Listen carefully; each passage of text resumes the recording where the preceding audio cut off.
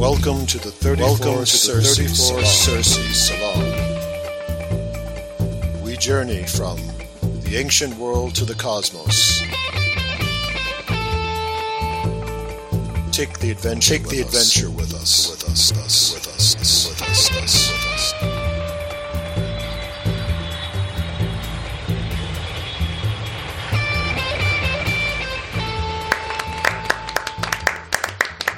And at all from TV's Lassie to Monroe's chassis is equally understood.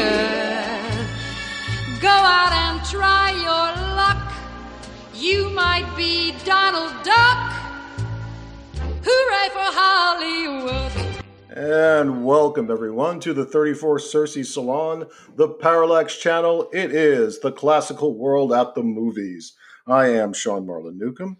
And as always, if you would be so kind as to, on whatever platform you are using to listen to this, give us a lovely rating, nice and high, or leave some lovely comments. That would help us a lot and help us reach more people with our show. So we're going to be talking today about the movie Ulysses from 1954, and who better than to join us on our cinematic journey through the world of the classical history epics than the one, the only, Dr. Gary Stickle. Welcome, Gary. Hi, good to see you again.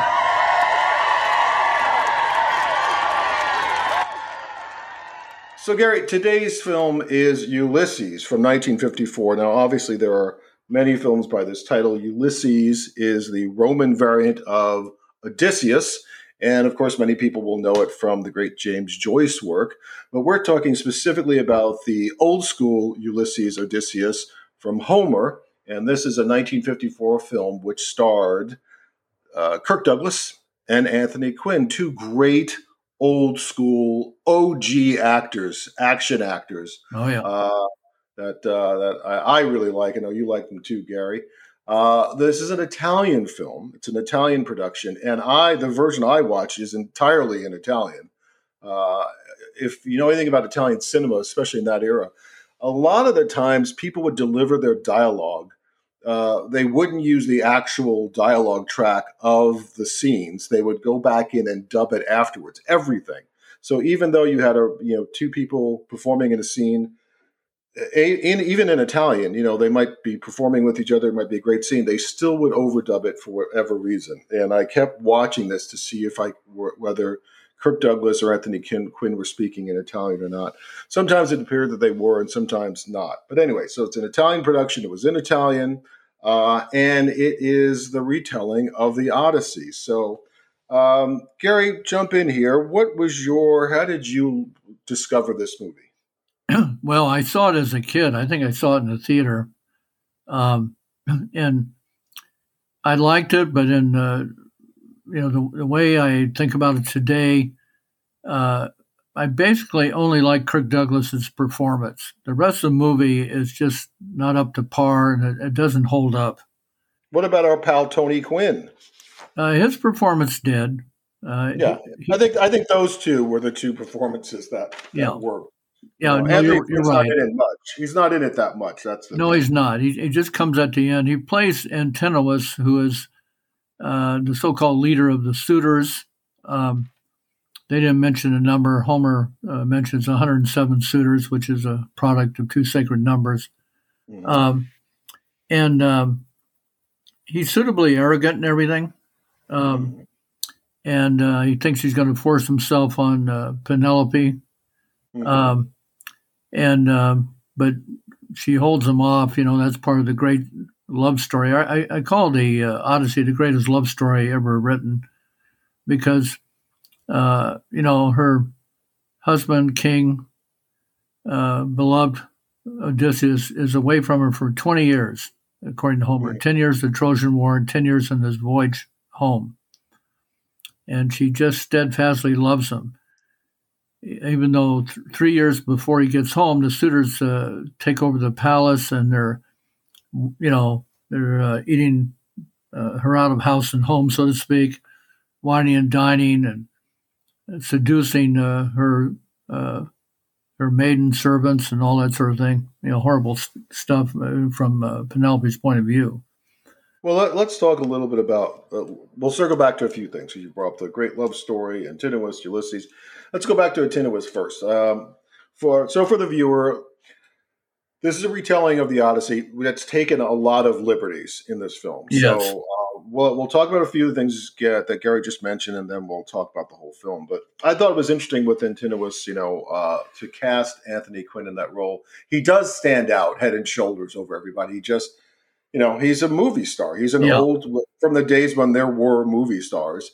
And he really stands out on screen. And the same way Kirk Douglas was simply born to play these old school, ancient warrior characters. I mean, this is about 7 years before Spartacus. Roughly. Yeah, he also did a movie, The Vikings, where he played a Viking leader. He was great in that.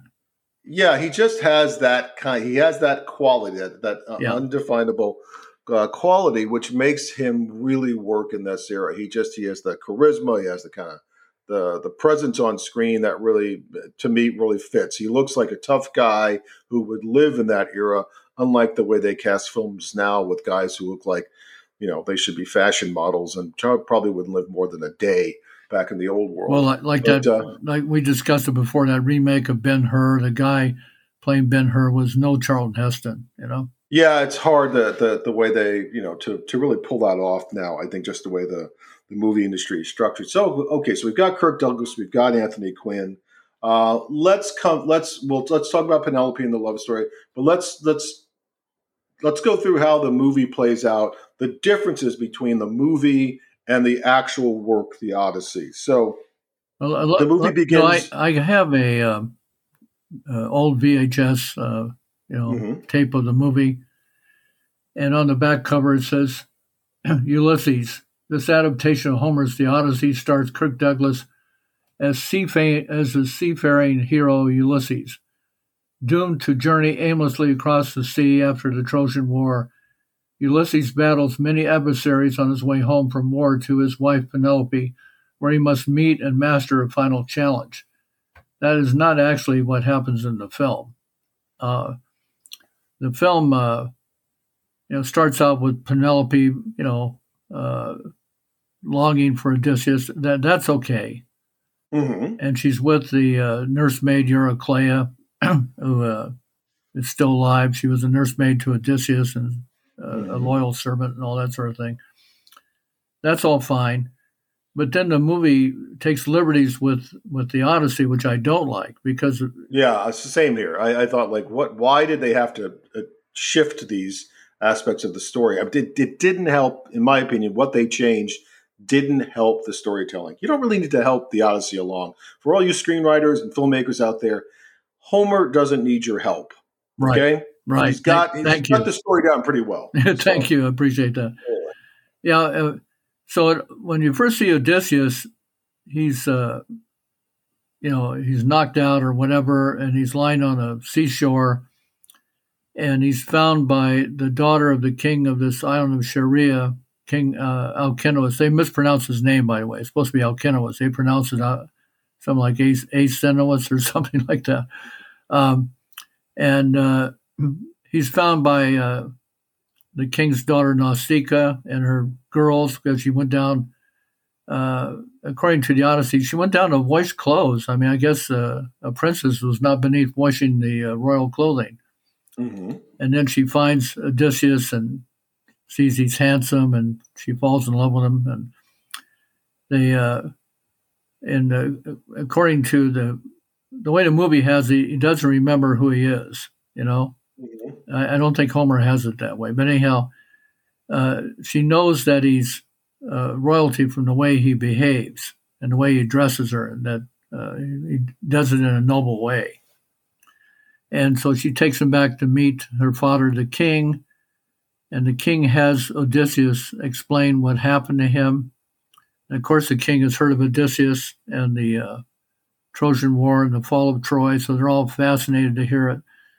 That's how the Odyssey, is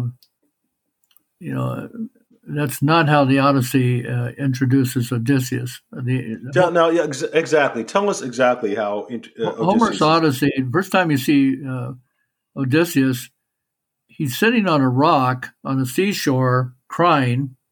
Because he so dearly misses his beloved wife and queen Penelope and his son Telemachus.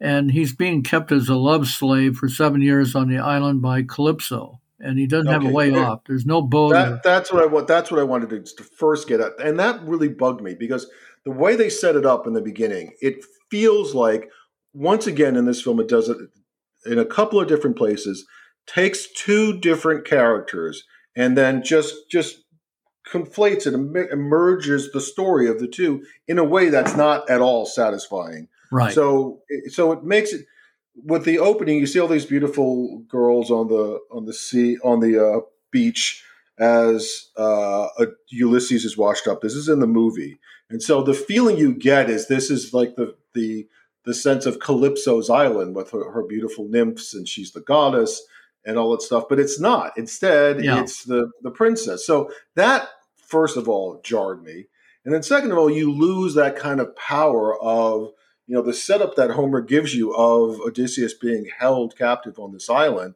by this goddess sets this thing in motion for you as the reader where you're like, wow, this is a really interesting aspect. You have this great hero, this mighty hero, Wily, but he doesn't have the power over this goddess, but yet he wants to be faithful to his wife. However, this beautiful love goddess is using all her charms and powers over him. So you get all these kinds of conflicts. You don't get that when this movie opens. You get just get a guy with, conventional memory loss story where the guy who is, lost his memory now has to somehow find his way back. Right. And we don't need that. The story is interesting. That's the other thing that I want to jump in and talk to you about with this film. So you pointed out this first difference. The other difference that stands out, we talk about this every time we do one of these classical world movies, when they take one of the Greek myths. For some reason, modern screenwriters don't want to include the gods and goddesses. Yeah, and they can't do that with the Odyssey because Athena, the goddess of wisdom and defensive war. I just read a thing about her today. They call her the goddess of wisdom and war. No, the god of war was Ares. Romans called him Mars. And Athena is called Minerva in the Roman mythology. She's the patron goddess of Odysseus, and she helps him on his journey all the way home. And they can't leave Athena out. It's ridiculous. The movie does. Right. And she plays a role, very early on in the Odyssey where she, the gods and goddesses change into human figures and come and they she transforms into a mortal from Ithaca, and he gets Telemachus, the son of Odysseus. For some reason, I don't quite understand why, but anyhow, to journey to the Peloponnesus, which is south of Ithaca, and go to King Nestor, who fought at Troy, and also over to Sparta to meet with Menelaus and Helen of Troy, who's reunited again, back at Sparta. That's a key plot element, and there's some look. I get that in the modern world, there is a real condescension about the ancient world of they believed in gods and goddesses, as if, of course, we have all the answers, which we don't. And for those of us who do believe that there are greater things in heaven and earth than dreamt of in your philosophies, as Hamlet would say, those of us who do believe that there is a higher power out there. There is a majesty to that. And for those who don't, but need to understand that in the ancient world, there were ways of interacting with the world that maybe we have missed. And so the gods and goddesses are important, but even just as a storytelling standpoint, they are incredible characters.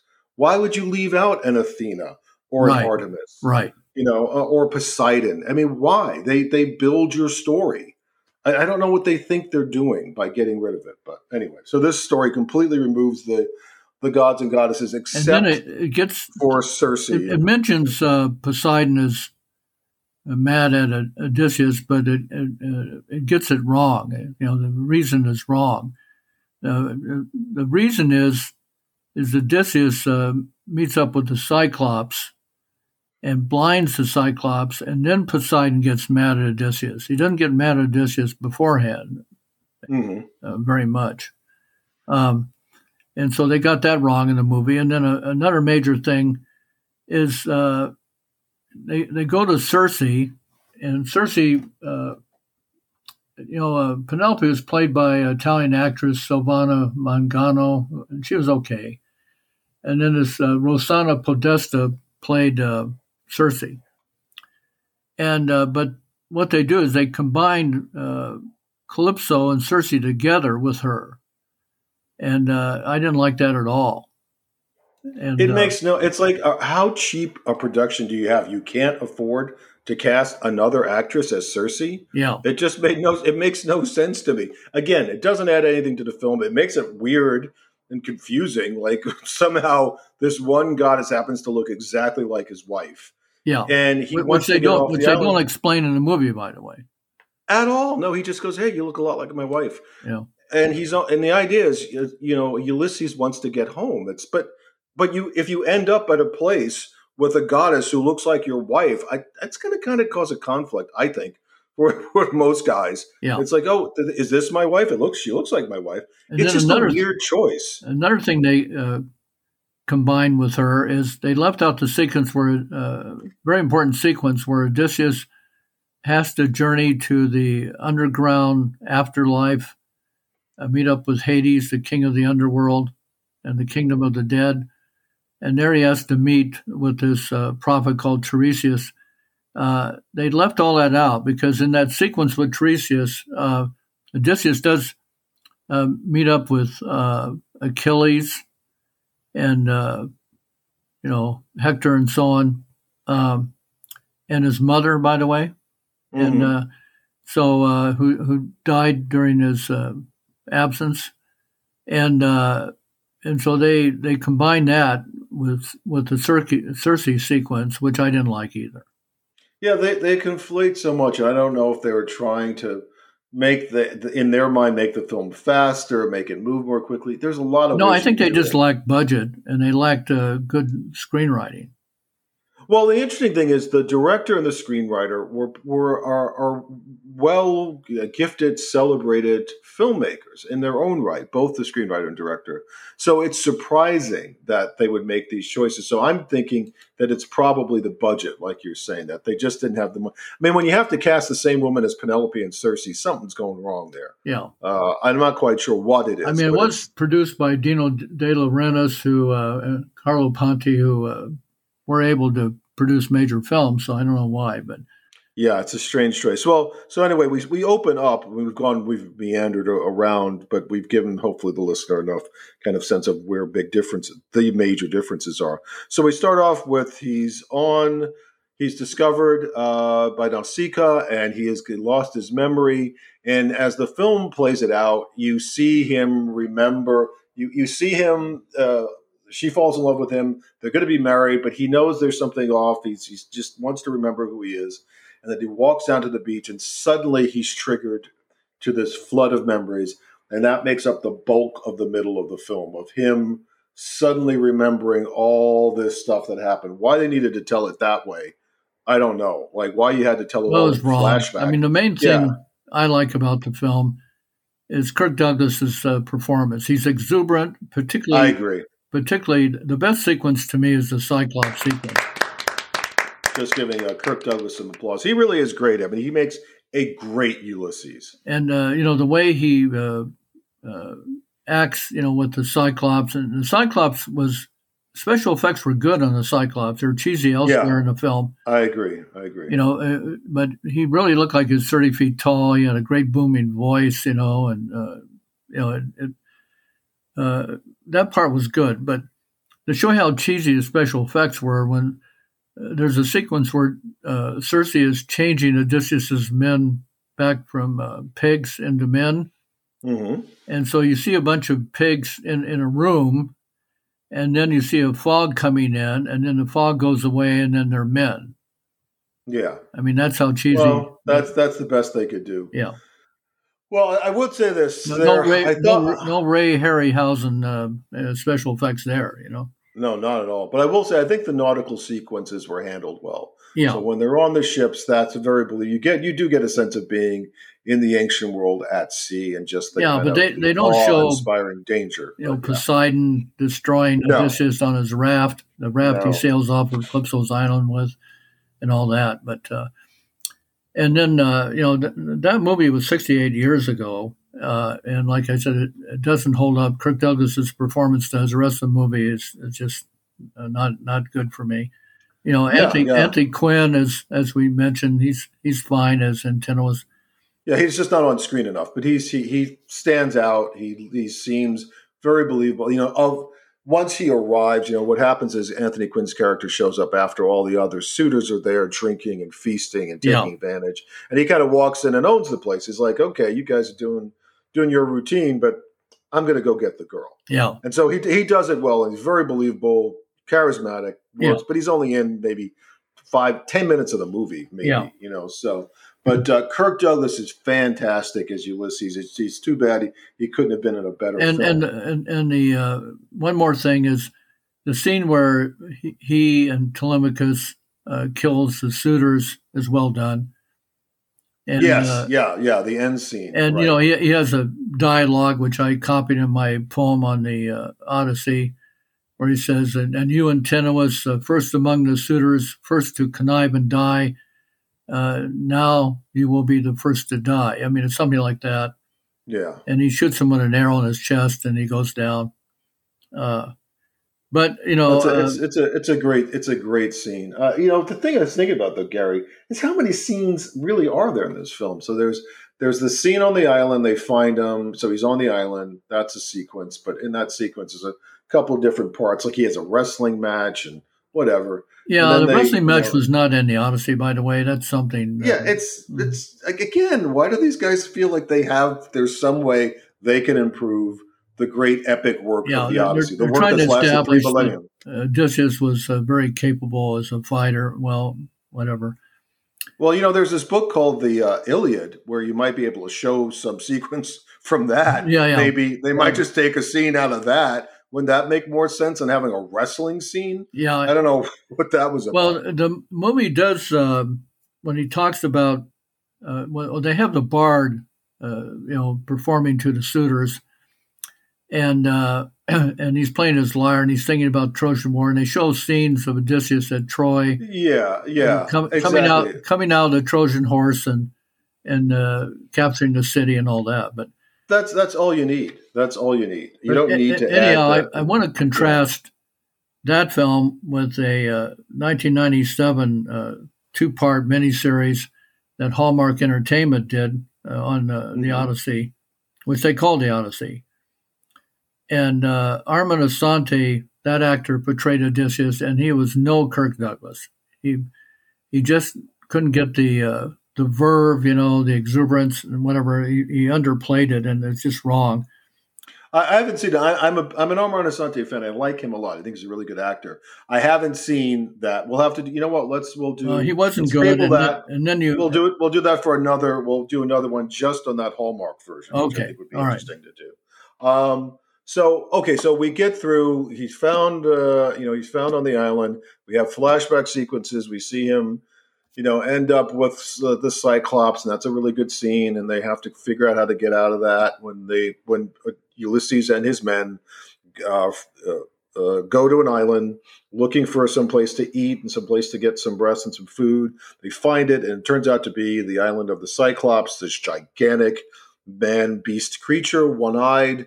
And so they're there with his food, and they're trapped by him, and that's the setup. And of course, Ulysses has to use his craftiness to get them out. So there's that sequence, okay? Yeah. And then there's the sequence where they are pulled with the sirens, and so they go through the sirens. We don't even see the sirens. That's another cheesy scene. They show him tied to the mast, which is fine. I mean, that's what happened in the Odyssey. But they just have the sirens, say, "Oh, Odysseus, oh, this." They're not really singing that beautiful of a song, and you're not seeing the sirens. They're a half beautiful girl and half bird monsters. And if they had good special effects, they'd show them flying around, Odysseus tormenting them to come to their island, which they do sailors so they can eat them. They're kind of like vampires. I think maybe we're answering our question. These guys did not have the do re mi, as one of the priests at my old parish used to say. They did not have the money to do this stuff because they clearly were finding ways around the special effects. Because in that scene we just hear in his mind this hallucinations of his wife and his son calling to him and all that stuff. So we don't see anything. Right. But I mean, they could have been much more inventive than this. Anyway, so we have the siren scene. We don't see anything. He's tied to the mast. He ends up on Cersei's island. She looks like his wife for no explained reason. And then she casts a spell over him. His men, turned into pigs, but then he keeps them on the island way longer than they want. They finally decide, we've had enough of this. They try to leave, and then their ships are destroyed. And then he snaps out of the reverie, and he's, we're back we're back before the wedding, back on the beach, and he's like, "Oh, I know who I am. Guess what? I'm Ulysses." And that kind of puts a damper on the wedding, as you might guess. And they give him some stuff to help him on his way home, and then he returns home to take on the suitors. The end. So, Gary, what are your thoughts on it as we close? What are your thoughts on this movie overall? Well, what was our scale again? Shields, 5 shields. Out of 5 shields, how many shields would you give it? This movie? A 2, and only because of Kirk Douglas's performance. I agree with you. I might give it I was thinking I would give it 2.5 shields, mainly because Kirk Douglas almost entirely, a little bit of Anthony Quinn because he's there. And also it had the right feel. It's from that era where they had at least a visual sense of ancient splendor. So I'll give it 2.5 shields. But, for the listener, I can only recommend this if you'd like to see. If you're a Kirk Douglas fan, if you're an old movie fan, maybe give it a watch if you have nothing else to do on a Sunday afternoon. But otherwise, not the best adaptation of the Odyssey. And that's what I'm saying. I hope you and I can do our version of the Odyssey because we could do it so much better than either one of the films that we're gonna. And the gods and goddesses will be in that. We'll be in it. Well, thank you very much, Dr. Gary Stickle. Thank you. And thank you all for listening. This is Sean Marlon Newcomb. We're on the 34 Cersei Salon, the Parallax channel. This is the Classical World at the Movies. We've been reviewing Ulysses, the 1954 version. Thank you all for listening. God bless. We'll talk to you soon.